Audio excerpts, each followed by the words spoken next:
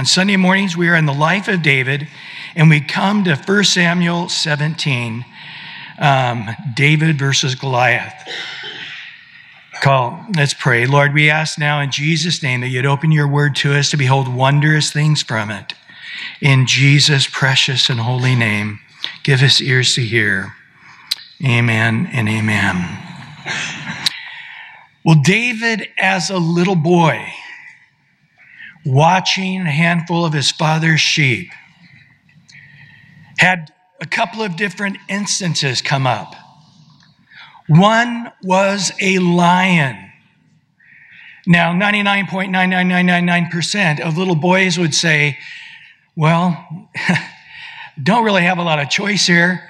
The lion's going to get lunch on me today. And my dad, he's going to eat a couple and then go take a nap and leave us alone. And I'll try to get these sheep into town and tell men what's going on.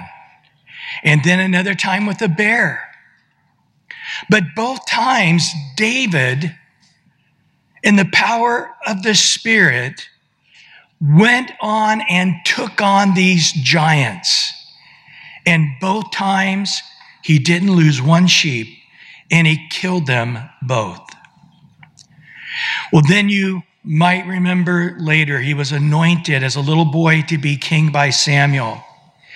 And then as the demon spirits were tormenting King Saul, they asked David to come and play his music because he wasn't like everybody else playing the songs.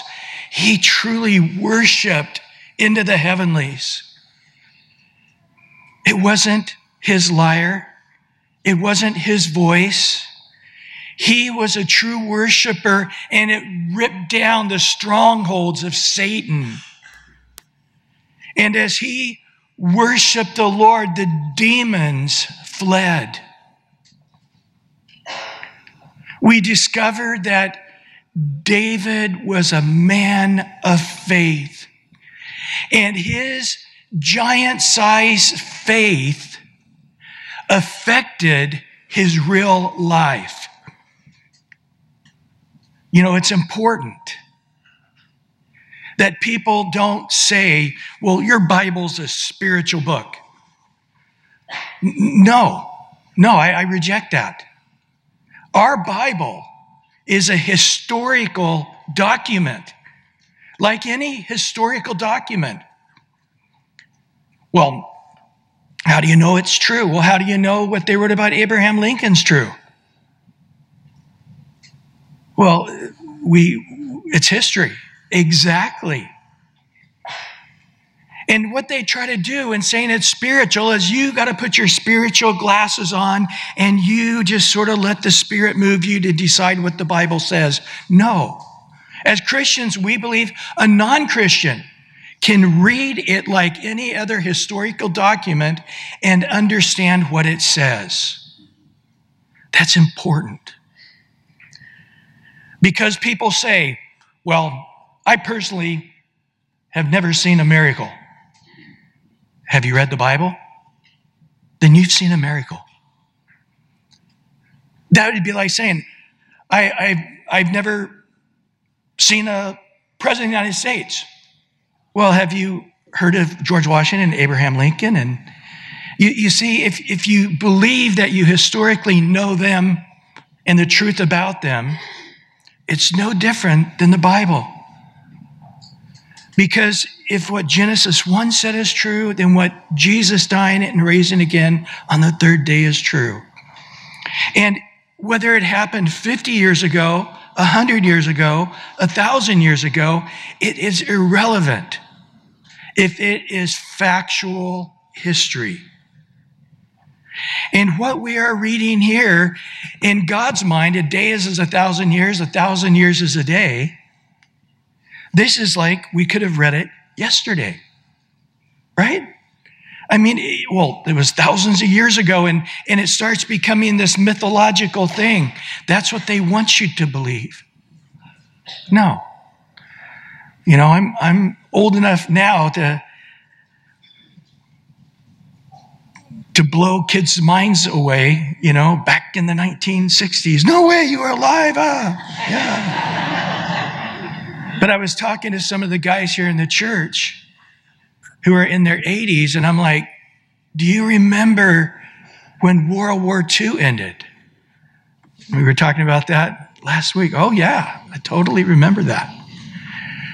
That blows my mind to hear them sitting around the radio and hearing the president. But you can still talk to some of those guys. Not for long. Because they're getting way up into their 80s now. But it's in 10 years from now, if the Lord tarries, you won't probably be able to find any of those guys. I'm sure they'll be around somewhere, but few and far between. And all that we'll have is a historical record about World War II. Nobody speaking alive that can give a document on that. And so it's important here because when we look at this story today, we got to remember that it's something that could have happened yesterday.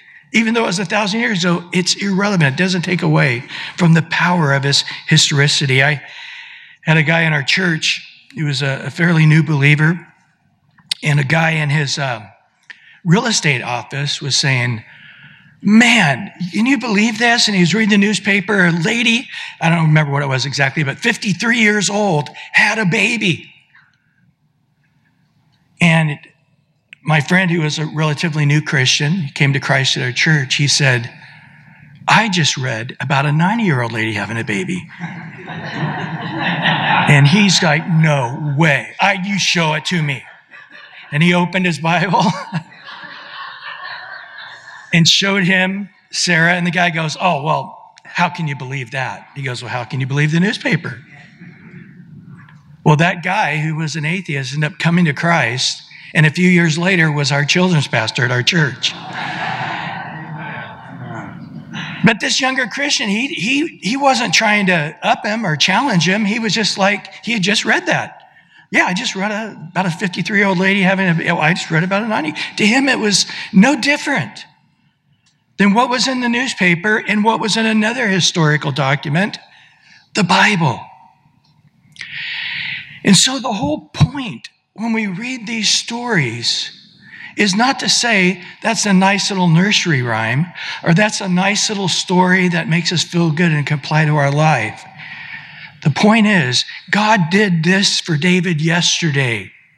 Oh, maybe 1,000 years ago, maybe 3,000 years ago. 1,000 years is a day is 1,000 years. It's irrelevant because God's the same yesterday, today, and forever. Amen? And so David, as he is in the palace some, and then he's out as a shepherd some, he sort of has a dual job description going on.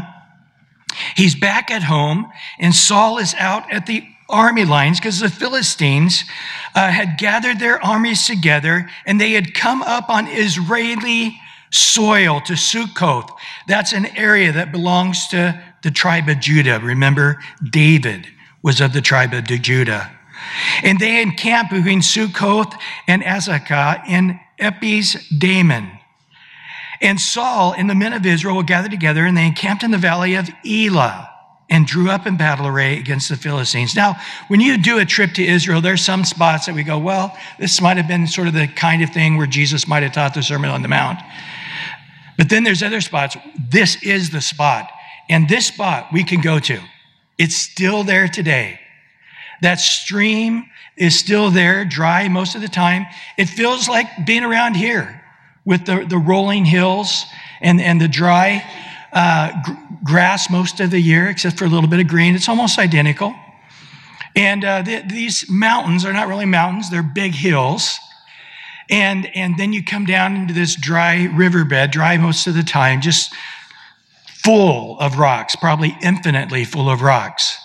When we go there, I bring some slingshots. Usually I have somebody make a slingshot for everybody, and I whip them out, and everybody's like, no way.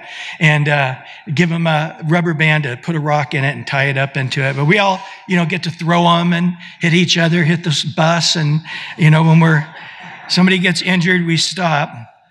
But always the tour guide will come up to you. He doesn't want to spoil it for everybody else, and he'll go, we got to hurry up because a guy is wanting to come and dump a whole load of rocks here for the next tourist group. No, they don't need to dump rocks there. There's plenty there for infinite amount of people that want to go to that place and find a rock. There's still plenty of smooth stones left. But it is amazing to realize this is where David stood. There's where Goliath stood. Here is the hills, the very hills. This is the very riverbed. And so anyway, the Philistines stood on the mountain on one side, and Israel stood on the mountain on the other side, in the valley between them. And the champion went up from the captain of the Philistines, named Goliath, from Gath, whose height was 6 cubits and a span. Now, if a cubit's 18 inches or 22 inches, that would put him a bit over 8 feet and all the way up possibly to 11 feet tall. Most rounded out right around 9 feet, a bit over 9 feet. Well, he had a bronze helmet on his head, and he had armed with the coat of mail, and the weight of the coat was 5,000 shekels of bronze, about 150 pounds, his torso instrument there. And he had bronze armor on his legs, bronze javelin between his shoulders. Now the staff of his spear was like the weaver's beam. His iron spearhead weighed 600 shekels, 20 pounds. And the shield bearer went before him. We're not even going to calculate how much that shield weighed. It was a crazy amount. But imagine if the spearhead weighed 20 pounds, how long would that shaft have to be to balance that thing? How heavy must it be to balance that thing? So imagine trying to throw a spear that weighed 70, 80 pounds. This guy was indeed monstrous. And he stood and cried out to the armies of Israel and said, "Why have you come out to line up for battle?" Or should I say, "Why have you come out to line up for battle?" I don't know. "For I am not a Philistine, and you, the servants of Saul. Choose a man for yourself and let him come down to me. If he's able to fight with me and kill me, then we will be your servants." Lie. They wouldn't have done that. "But if I prevail against him and kill him, then you shall become our servants and serve us." And the Philistine said, "I defy the armies of Israel this day, and give me a man that we may fight together." When Saul and all of Israel heard these words of the Philistines, they were dismayed and, notice, greatly afraid. So he was coming out and being incredibly intimidating, incredibly fierce. This is psychological warfare. If you can try to overwhelm them psychologically, that no matter how hard they try, they're going to fail, that psychological advantage is huge. And this is often the way man does to man. Puts a fear upon him to try to create an advantage. Salespeople will do that, right? Sometimes they're selling a house. It's like, "Oh man, I hate to tell you, but there's 3 people right behind you, and one of them, this is their second time to look at the house. So you better put an offer in pretty quick." Anybody ever been told something like that before? To create this anxiety, to create this fear, to say, "I got to act now because if I don't, God's not in that. God's not in that. When that happens, go the opposite direction. God will not honor choices made out of fear like that. But here he's trying to create this psychological warfare against Israel, and it was working. Now, David was the son of the Ephraimite of Bethlehem of Judah, whose name was Jesse, who had 8 sons. We learned this in the last chapter. The last chapter and this chapter, where they chronological fall, it's hard to know. I think chapter 17 probably falls somewhere in the middle of chapter 16. But either way, it wasn't important in the Eastern mindset chronological order is very important to us in our mindset of history, but not so in the Eastern mindset. But the man was old, advanced in years in the days of Saul, and the three oldest sons of Jesse had gone to follow Saul to battle. The names of the three sons went to battle were Eliab, the firstborn, and Abinadab, and the third Shema. We had learned about these in the last chapter. But David was the youngest, and these oldest followed Saul. Now, just a little note on David's work schedule. David occasionally went and returned from Saul to feed his father's sheep at Bethlehem. So David's heart was to not stay in the palace and take it easy in the royal lifestyle. His heart was back home with the sheep.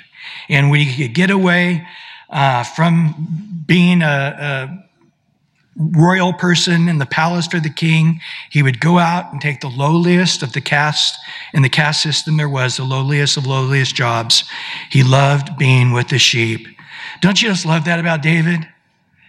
Don't you just love that? I mean, God loves to use men who love hanging out with the sheep, right? Jesus, that's what he just said. I mean, I'm from Nazareth, I'm a carpenter, but really, I'm a shepherd. I'm the good shepherd, and I just love being with my sheep. I love my sheep hearing my voice and following me, and I feed them and take them in and out of pasture. Jesus, our Lord, and going to fight against the enemy, the Father called him from amongst the sheep as well. Well, the Philistine drew near and presented himself for 40 days, morning and evening. So this was going on. 40, as you remember, is the number of trials. 40 days in flooding the earth, 40 years in the desert. Jesus was tempted for 40 days. 40 is the number of testing trials. And so 40 days, he's come out, and just every day, I think they probably shrink a little bit more. That early morning, they're not wanting to wake up, and hopefully it's all been a dream that they're out here in battle, and then they hear Goliath's voice and, get goosebumps, and they go out there, and he's taller and bigger than the day before, fiercer, and walked a little closer to them than the day before. And then after lunch, their gut begins to feel sick again, and that hour's coming, and Goliath's going to show up again, and this time he might run at him, and day after day after day, for 40 days, this went on. And then Jesse said to his son, "Take now for your brothers an ephah and his dried grain and the 10 loaves, and run to your brothers at the camp, and carry these 10 cheeses to the captains of the thousands, and see how your brothers fare, and bring back news of them." And Saul and they and all the men of Israel in the valley of Elah, fighting for the Philistines. So David rose early in the morning, left the sheep and the keeper, and took the things, and went as Jesse had commanded him. And he came to the camp, as many as the army was going to fight, and shouting for the battle. And Israel and the Philistines had drawn up in battle array, army against army. And David left his supplies in the hand of the supply keeper, ran to the army, and came and greeted his brothers. Then as he talked with them, there was the champion, the Philistine of Gath, Goliath by name, coming up from the armies of the Philistines. And he spoke according to the same words. So David heard them, and all the men of Israel, and when they saw the man, fled from him and were dreadfully afraid. So the armies would come out and scream at each other, and then it would end when Goliath showed up and would give his spill, and then Israel would just be dreadfully afraid and go home, go back to their tents there with a great fear in their hearts.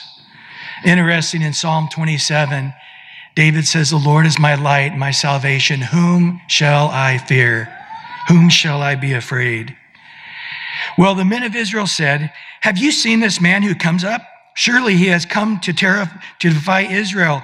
And it shall be that the man who kills him, the king will enrich great riches, will give him his daughter, give him his father's house exemption from taxes in Israel."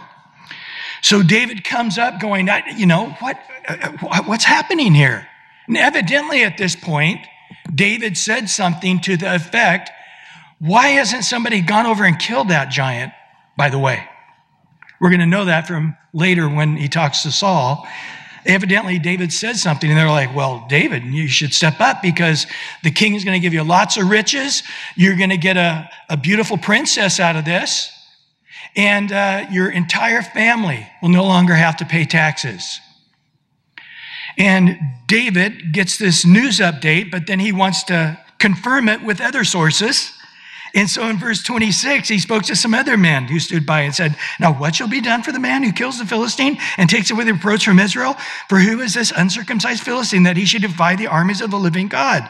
And the people answered him in the same manner, saying, so shall it be done for the man who kills him. Now, his brother, Eliab, his oldest brother, heard when he spoke to these men.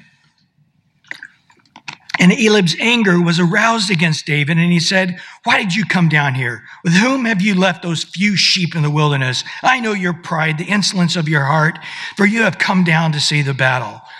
Wow.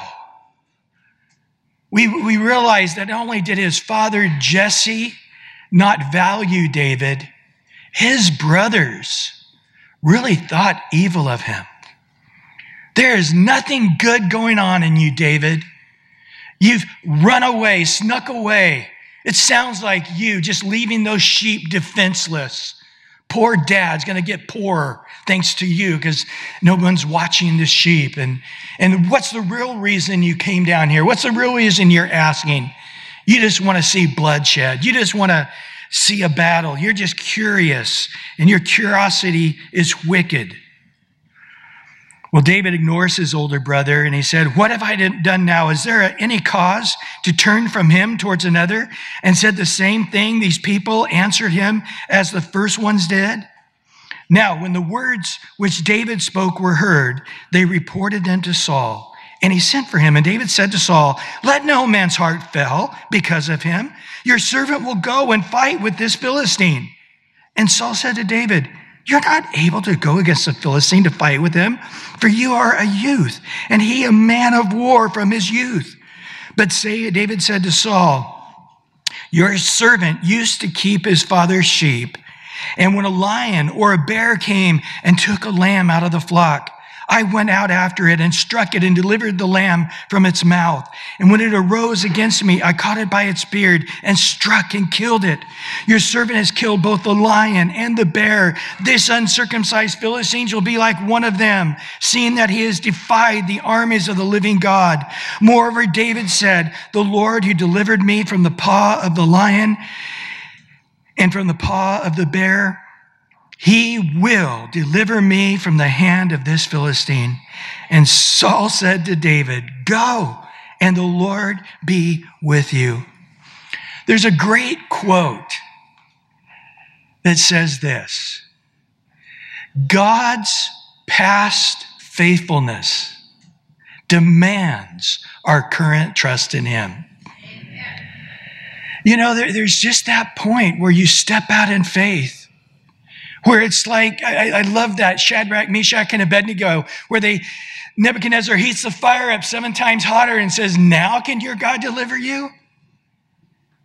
Can he? Yes. Will he? I don't know. But either way, we're safe from your hand.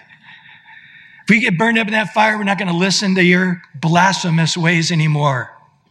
If God does save us from that fire, we're not going to be listening to your blasphemous ways anymore. We win.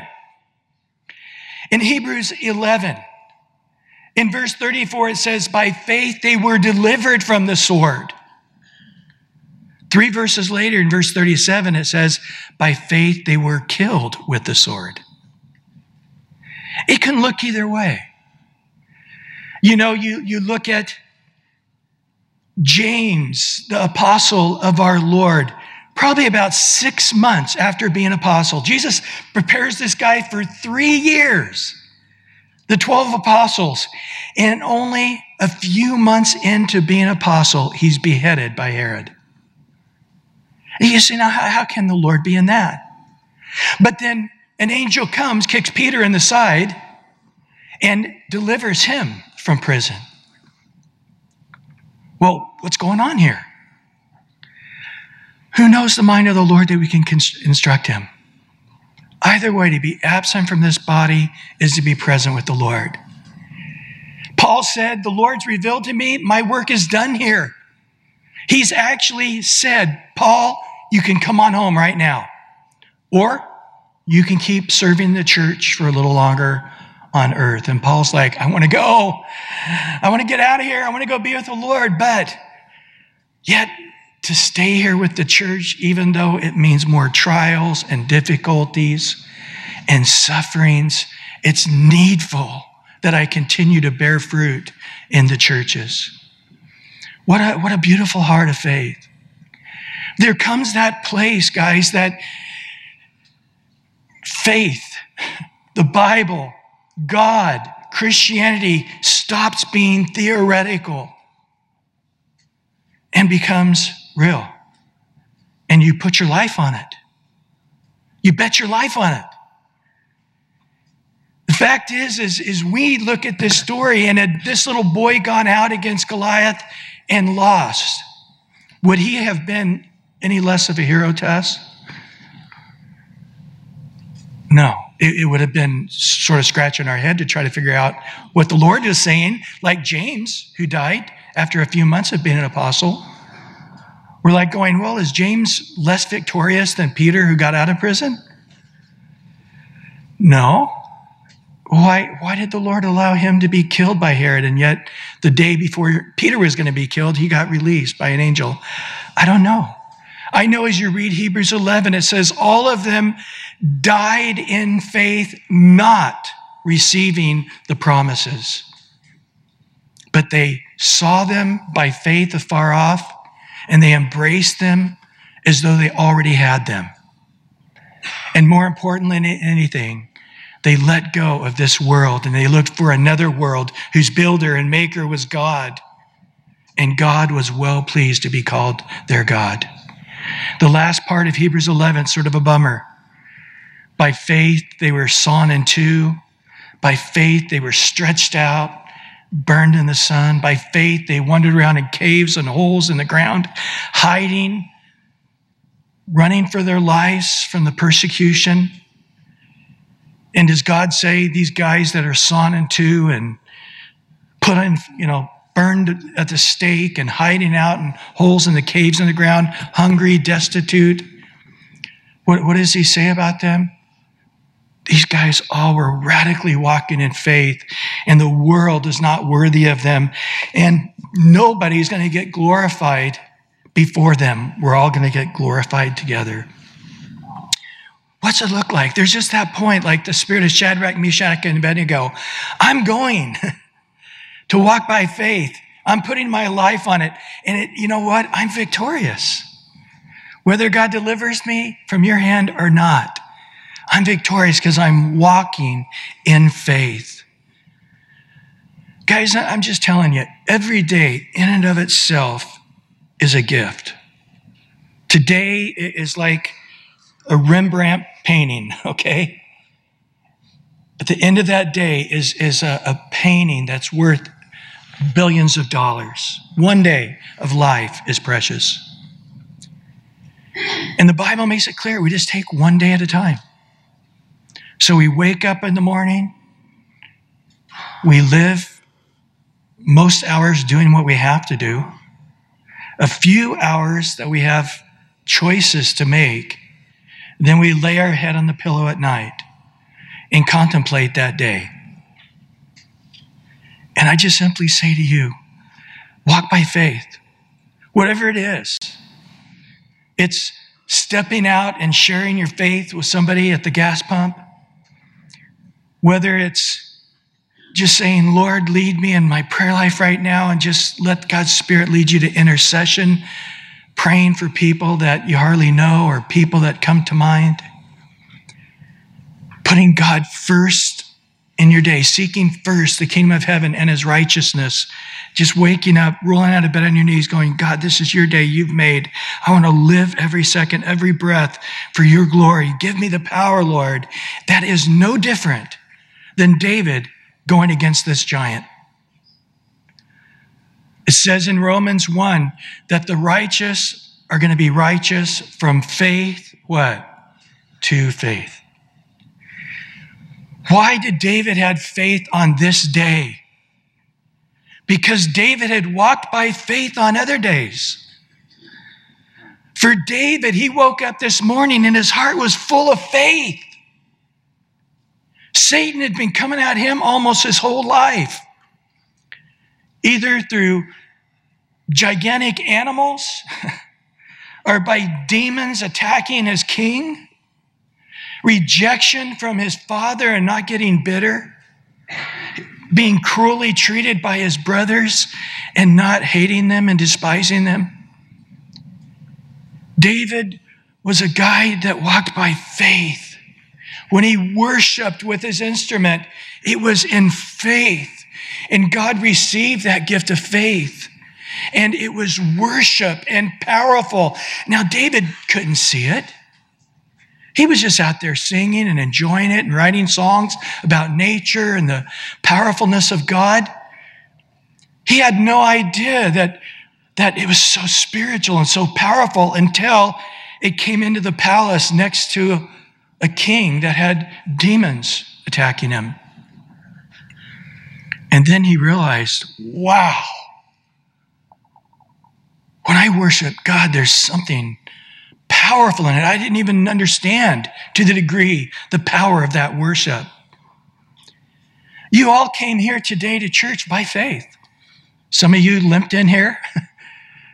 Some of you just crawled in here. Some of you were sort of half dragged in here.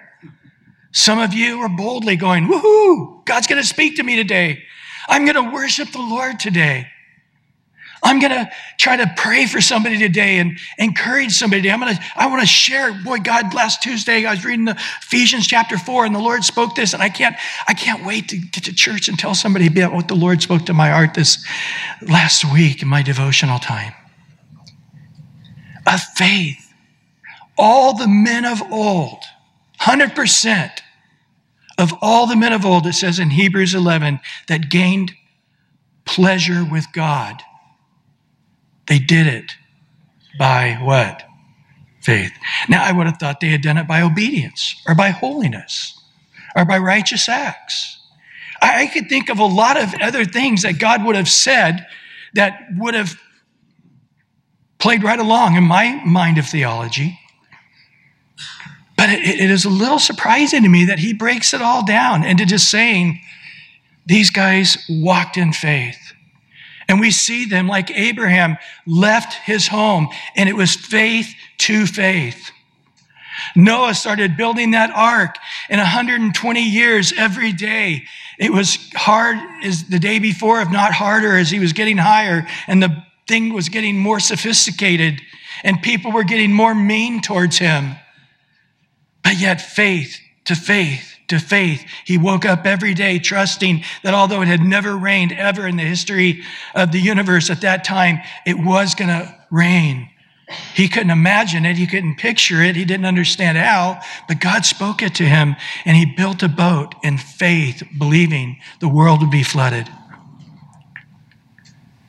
In the same way, we believe the rapture of the church is near. We just went through Revelation. Man, I quit putting the change in my pocket just in case the rapture happens. I get there a little quicker than you.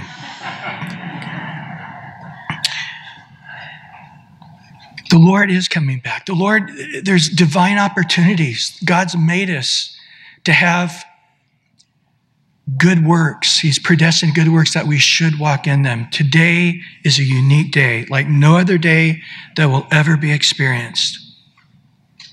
God created this beautiful, fabulous work of art today. Another second like this second will never happen again, ever. It just happened. This day, there'll never be another day like it in all of eternity. It's gone, and you are alive. And I guarantee you, God has preordained good works as people for you to touch. Did you touch everybody you were to touch? There's people for you to hug. Did you hug everybody you were to hug? There's words that are going to set people free. They're going to bring healing and encouragement. Did you say everything that Jesus wanted you to speak today? A lot of them, unless you're consciously living your life by faith, waking up in faith and living the day put your head on the pillow in faith, those things won't be happening. Do you understand? In essence, when we read this story, we come to say, yeah, David killed the giant that day because there was a giant to be killed that day.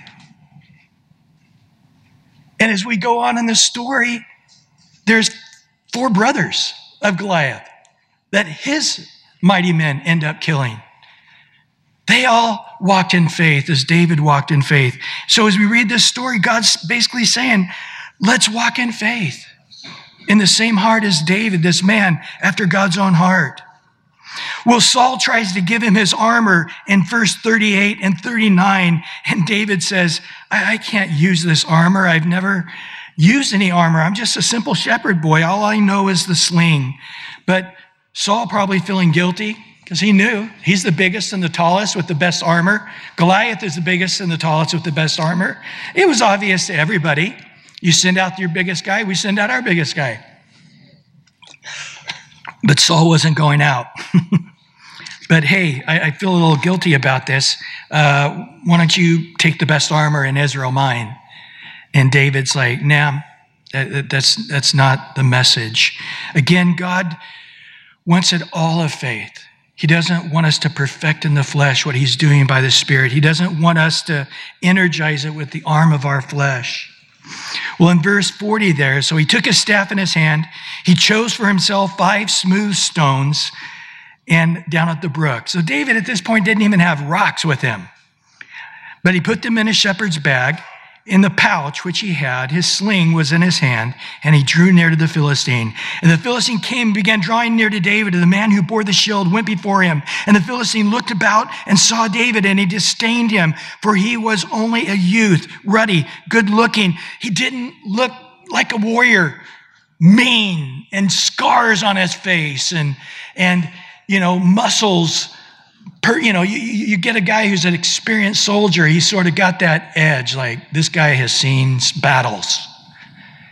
And David comes up looking like he just, got from the beauty parlor or something. I don't know. His hair's all flowing, not one scar on him. It's just anything but a warrior. So David didn't look like a king. And now David didn't look like a warrior. And this really offended Goliath. The Philistines said to David, am I a dog that you come to me with sticks? The Philistines cursed David by his gods, Dagon, Asherus, I don't know. And the Philistines said to David, come to me and I will give your flesh to the birds of the air and the beasts of the field. So again, intimidation, trying to make David fear and get that psychological edge on David. David said to the Philistine, you come to me, I think he was maybe even chuckling. You come to me with a sword and with a spear and a javelin, but I come to you in the name of Yahweh, the Lord of hosts, the Lord of armies, the God of the armies of Israel, whom you have defied this day, not tomorrow, this day. The Lord will deliver you into my hand, and I will strike you and take your head from you. Wow, he just upped Goliath in this psychological game. And this day I will give the carcasses of the camp of the Philistines to the birds of the air and the wild beasts. So not just your body am I going to give the birds. As Goliath said, I'm going to give all the armies of all of the Philistines to the birds. And also the wild beasts of the earth. And that, listen, all the earth may know there is a God in Israel. Then all this assembly, Israel, who's been quaking in their boots for 40 days in a row, needlessly, shall know that the Lord does not save with sword or spear, for the battle is the Lord's. And he will give you into, notice, our hands. Wow. Man, words of faith, they just go into your spirit. We're all facing giants, aren't we? Health giants.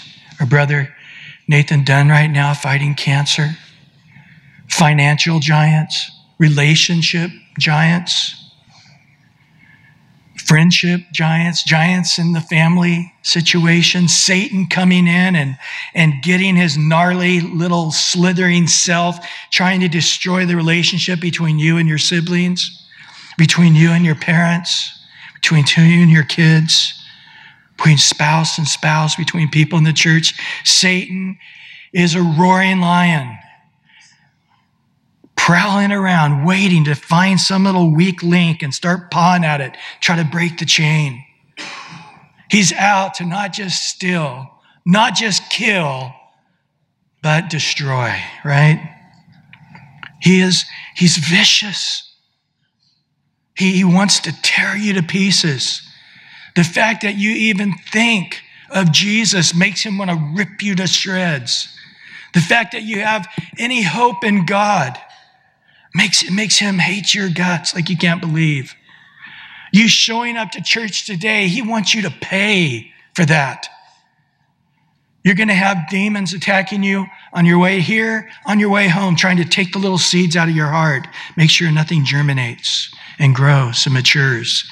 We're daily in a spiritual battle, right? And so David here is just saying what all of us need to say every day. I can't carry this. It's too heavy for me. Lord, I cast this upon you because you care for me.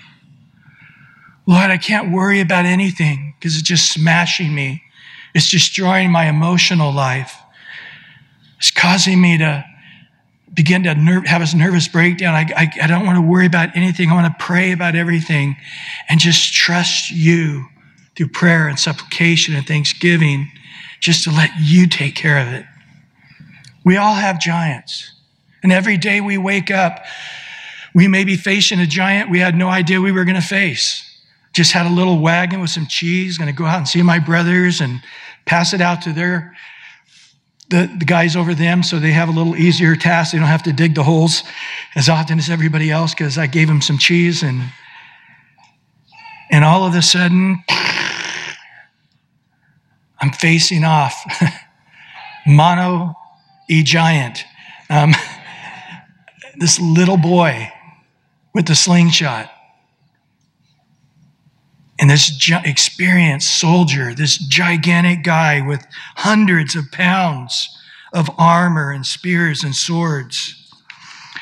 Well, so it was in verse 48 when the Philistine arose and came and drew near to meet David. So he's going towards David, that David hurried and ran towards the army to meet the Philistine. So David's not standing still, shocked.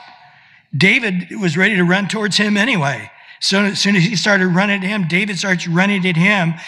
He's got his javelin probably set, ready to throw it, but David hadn't even yet put a rock in his sling. That's how trusting that God was going to do this. So he's running at him, fishing around in his bag, trying to grab one of the 5 stones. And he grabs it out, took a stone out, and he slung it at the Philistine, and he hit him in his forehead so that the stone sank into his forehead, and he fell on his face to the earth. So David prevailed over the Philistine with a sling and a stone, and struck the Philistine and killed him. And there was no sword in the hand of David. Therefore David ran and stood over the Philistine, took his sword, drew it out of his sheath, and killed him, and cut off his head with it. And when the Philistines saw that their champion was dead, they fled. And the men of Israel and Judah arose and shouted and pursued the Philistines as far as the entrance of the valley of the gates of Ekron, all the way back to the Philistine country, emptying them out of the land of Judah. And the wounded of the Philistines fell along the road of Shaaraim, even as far as Gath and Ekron, the two of the 5 large Philistine cities. Then the children of Israel returned from chasing the Philistines, and they plundered their tents. And David took the head of the Philistine and brought it to Jerusalem and put his armor in his tent. Now, this is interesting because we're going to see later on when David becomes king and he's going to come against Jerusalem, they said, we're just going to have the old people and the blind people fight against Israel. They had no respect for Israel whatsoever. They had no fear. And the Israeli armies are all quite a ways away on the other side of Bethlehem, heading out, going towards Ekron. So their gates are open. They're not worried about anything. And all of a sudden, this little boy comes running around up the hill, and they have no idea what's going on. He's got something on a stick. And he goes running through Jerusalem. David, with this gigantic head, running through it, and in essence saying to them, you're next. Just as God defeated this enemy, God's going to defeat you. It would be many decades until David would take Jerusalem, and that would become the place where God would put his name. But when Saul saw David going against the Philistines, he said to Abner, the commander of the army, Abner, whose son is this youth? And Abner said, as your soul lives, O king, I do not know. So the king said, inquire whose son this young man is. So David was in the palace. He was playing the music, but he was just a part of the orchestra to some degree. He had not yet been pointed out by Saul. Yet David loved Saul greatly. We know that from the last chapter, but he did not recognize him outside of the palace in this shepherd outfit. It didn't dawn on him that this was the little boy playing the lyre and singing in the palace. And Abner, of course, he was clueless about these things. He was a general out with the armies. And then David returned from the slaughter of the Philistines. Abner took him and brought him before Saul with the head of the Philistine in his hand. And Saul said to him, whose son are you, young man? And David answered, I am the son of your servant Jesse, the Bethlehemite. Wow. You remember on the road to Emmaus, Jesus doesn't reveal to two of his apostles that it's him. But he starts sharing from all the scriptures how Jesus must come and die and raise again. And all their eyes were open, their hearts burned within them as they saw Jesus through the pages of the Bible. This is what should happen here. This all is pointing to Jesus.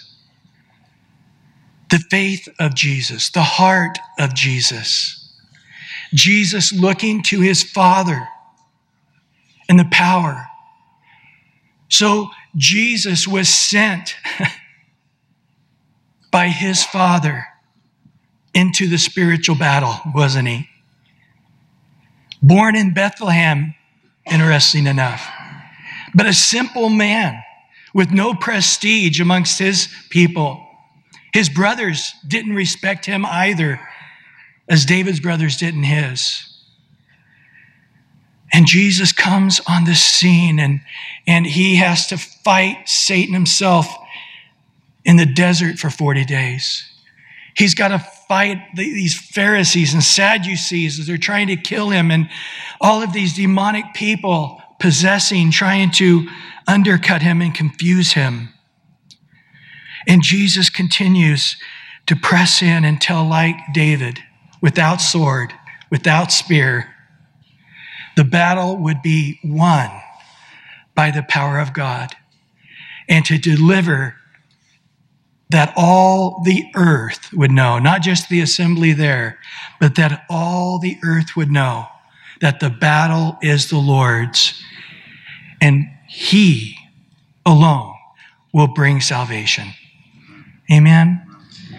Well, Lord, we come before you today, and we know you alone, there is salvation.